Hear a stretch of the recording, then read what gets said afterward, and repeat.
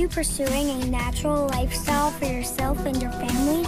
Are you concerned about the standard American diet and options available for healthcare? Are you curious about herbs for health or already practice home herbalism?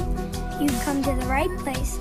My mom, Naomi Kilbreth, is a Christian clinical herbalist and owner of Lower Tree Wellness. She teaches simple ways to live in a more healthy way and to work with plants to promote and restore health. Welcome to the Family Herbalism Podcast.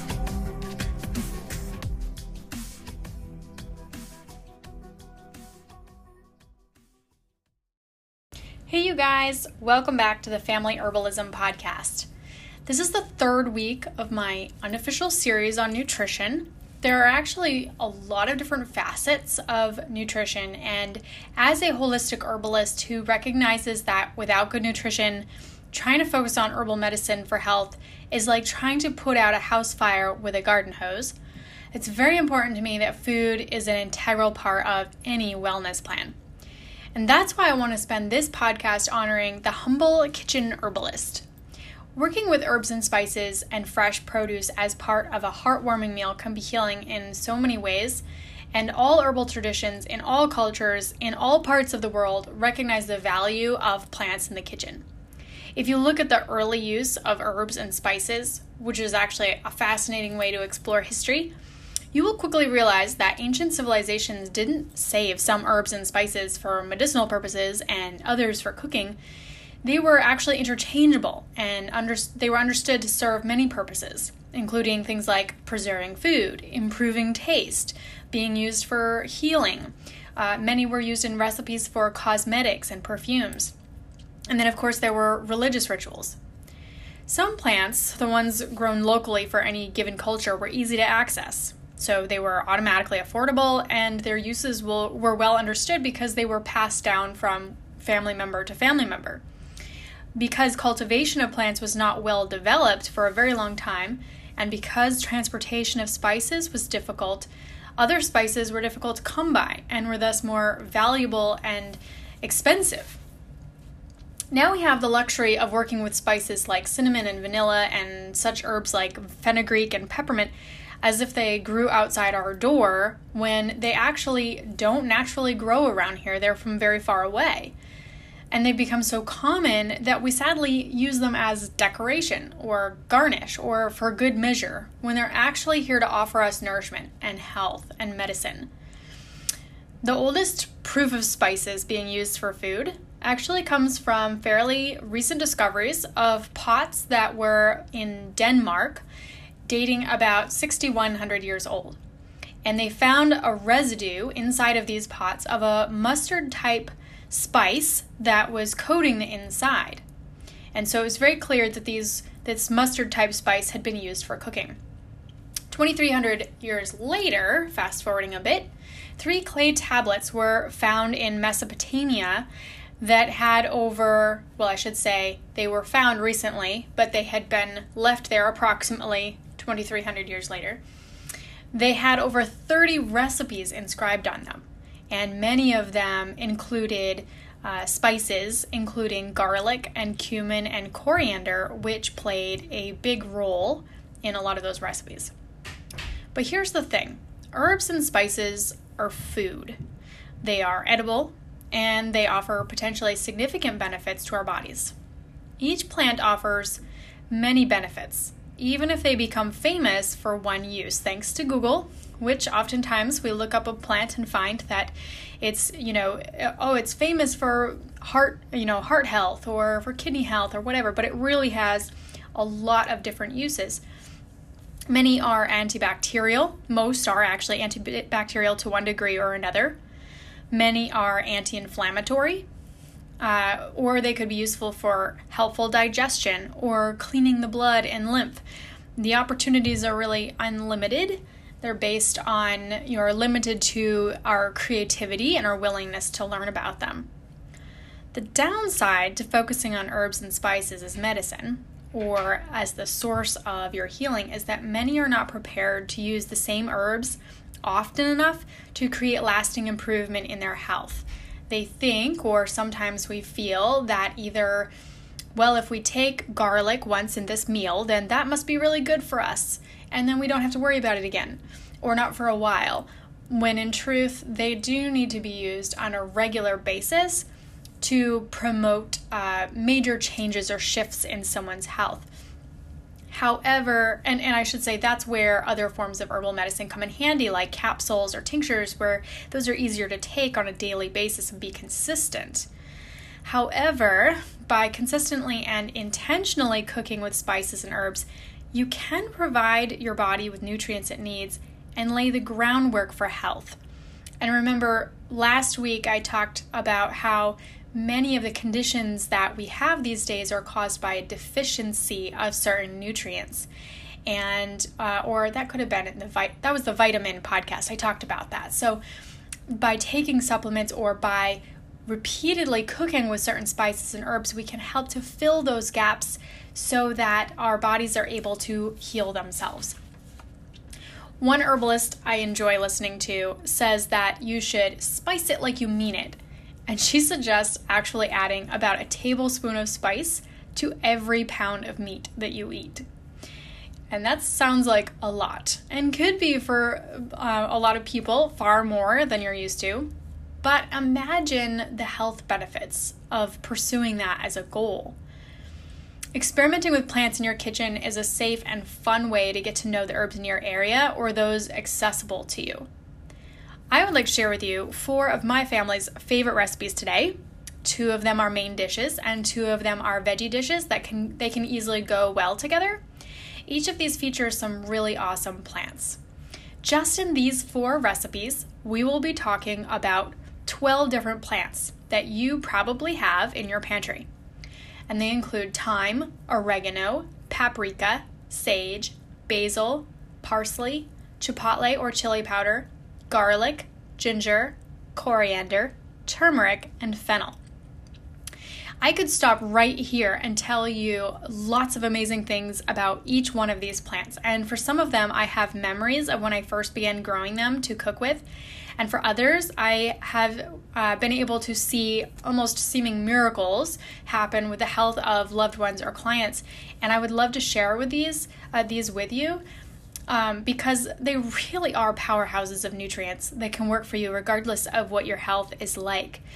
But I'm actually going to stick with these recipes for now, and then we'll cover a little more information about them. So, all right, here we go. The first one that I'm going to share with you is lemon sage chicken. And this one, let's see here. This one I actually found in the Taste of Home magazine years ago, and I saved it. And all of my family approves. So what you need to begin with, this is based on 4 chicken breast halves. And so I'm going to be giving you these recipes. So if you are able to stop and record the recipes and write them down, that's awesome. Otherwise, you can come back to this later and check it out so that you can try these for yourself. So it requires 4 chicken breast halves, a 1/4 cup of grated Parmesan, 1 teaspoon of dried basil, 1/8 of a teaspoon of black pepper, 2 tablespoons of olive oil, 3 eggs that are beaten, 1 tablespoon of fresh parsley, 1/2 teaspoon of salt, and 1/2 cup of flour. All right, so the directions say, first, to make sure that your chicken has been flattened so it's about 1/2 inch thick. In a shallow bowl, you will combine the eggs, the cheese, and the seasonings and place the flour in another bowl. Then you will coat the chicken with the flour, then dip it in the egg. And then in a large skillet, you will brown the chicken in oil, then transfer to a greased baking pan. Bake uncovered at 375 degrees for 15 or 20 minutes until it is cooked through. Then in the drippings of the chicken, you would saute the onion until tender, add garlic and cook for another minute, then add the lemon juice and the herbs. Cook over medium heat until the liquid is reduced by half, so until it is thickened. And then you would add the cream. Cook until it is thickened, stirring occasionally. Stir in the butter until melted, and then serve with the chicken. All right, so alongside the lemon sage chicken, I have this other recipe that you could use as a side dish, which is cucumber avocado salad.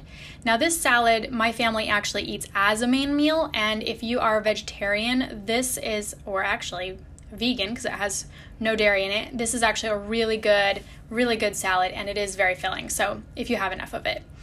And this cucumber avocado salad requires 2 tablespoons of paprika, 1.5 teaspoons of oregano, 1.5 teaspoons of garlic salt, a 1/4 cup of avocado oil, 3 English cucumbers, 3 avocados, 1.5 teaspoons of thyme, 1.5 teaspoons of dried onion, 1.5 teaspoons of chili flakes, 3 cups of cooked chickpeas, and I actually use usually 2, sometimes 3 cans actually of chickpeas because it's just easier for our family. 3 yellow peppers, 3 tablespoons of olive oil, salt and pepper, and lime juice.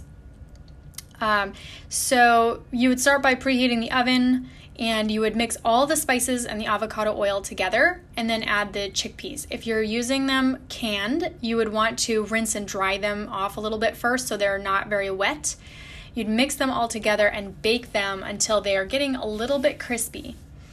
And then you would dice the remaining ingredients, and once the chickpeas are cooled, you add all the ingredients together and serve. And you can refrigerate this for later use if you'd like, but it's super easy. You're just chopping up a bunch of vegetables. So the English cucumbers, what I tend to do is I dice them up so that the seeds are actually removed. So I quarter them, scoop out the seeds, and dice them, and that way that also helps to get rid of some of the moisture that's in there and create more of a long-lasting, firmer salad. So that's really yummy. Then I have, and actually I should say, cucumber avocado salad, I don't actually remember where that recipe came from, but wherever it was a really good choice, and our family enjoys it. All right, so the next one is gingered salmon. And gingered salmon came from the book by Rosalie de la Forêt, which is The Alchemy of Herbs, and it's a cookbook that I have mentioned quite a few times, I'm pretty sure, on this podcast. Lots of really good recipes in there, and gingered salmon turned out to be one of our favorites. So for this recipe, you need 1.5 pounds of salmon that is either fresh or thawed out and cut in 1-inch pieces, so bite-sized pieces.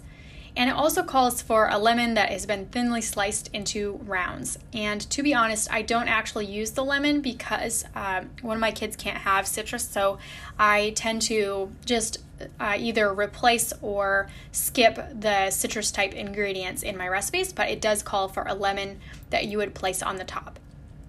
And then a tablespoon of parsley, preferably fresh. And then for the marinade ingredients, you would need 3 tablespoons of soy sauce, 3 garlic cloves minced, 1 teaspoon of chipotle powder, 1/2 teaspoon of fennel powder, 2 tablespoons of ginger minced, so that's fresh, 3 tablespoons of extra virgin olive oil, 1 teaspoon of coriander, and 1 teaspoon of turmeric. And so for this, it's very simple. You chop up the salmon into bite-sized pieces, combine the marinade ingredients, and pour over the salmon in a bowl. Let it sit covered in the fridge for about an hour, and then preheat the oven to 350 degrees. And you would bake the salmon in a 10 by 8 baking dish and cover with the lemon slices. You don't need the rest of the marinade, so you can get rid of that. After the salmon has been cooked, which takes about 25 minutes or until the fish is flaky, then you would garnish it with the parsley and serve. And it has lots of spices in it, but it actually goes really well together, and it's very tasty. And with the gingered salmon would go very well garlic parmesan roasted carrots. And I also do not know where this recipe came from. I collect and copy recipes from all over the place, and then I stick them in my recipe box and forget where I got them from if I don't write it down. So, but this is very good. So I would need 8 carrots peeled, 2 cloves of garlic minced, 1 teaspoon of chopped parsley, 2 tablespoons of melted butter, and 3 tablespoons of grated Parmesan. First, preheat the oven to 400 degrees. Mix the butter and garlic, so the butter does need to be melted. Mix it together, then coat the carrots well in the mixture. Arrange the carrots on a baking tray. drizzle any extra butter on top if you like, or you could wait until the carrots are on the baking sheet to put the garlic and butter on top. And then roast them for about 15 minutes or until they are cooked through, and top with the cheese, the Parmesan, roast for another 10 minutes. So I guess it doesn't have to be completely cooked through the first 15 minutes.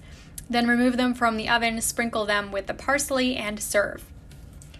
All right, so here's the thing. I was looking through my recipe box and I realized I was going to have a hard time choosing recipes to share with you today because there are just so many good ones. And so really this week, I want to challenge you to pick out your favorite recipe and pay attention to the spices. What's in there? Now go do some research on those seasonings. Where did they come from? What have they been used for throughout history? How can they help your health? The point is that being an herbalist for you and your loved ones is not just about making medicine out of plants. It can be as simple and as important as nourishment.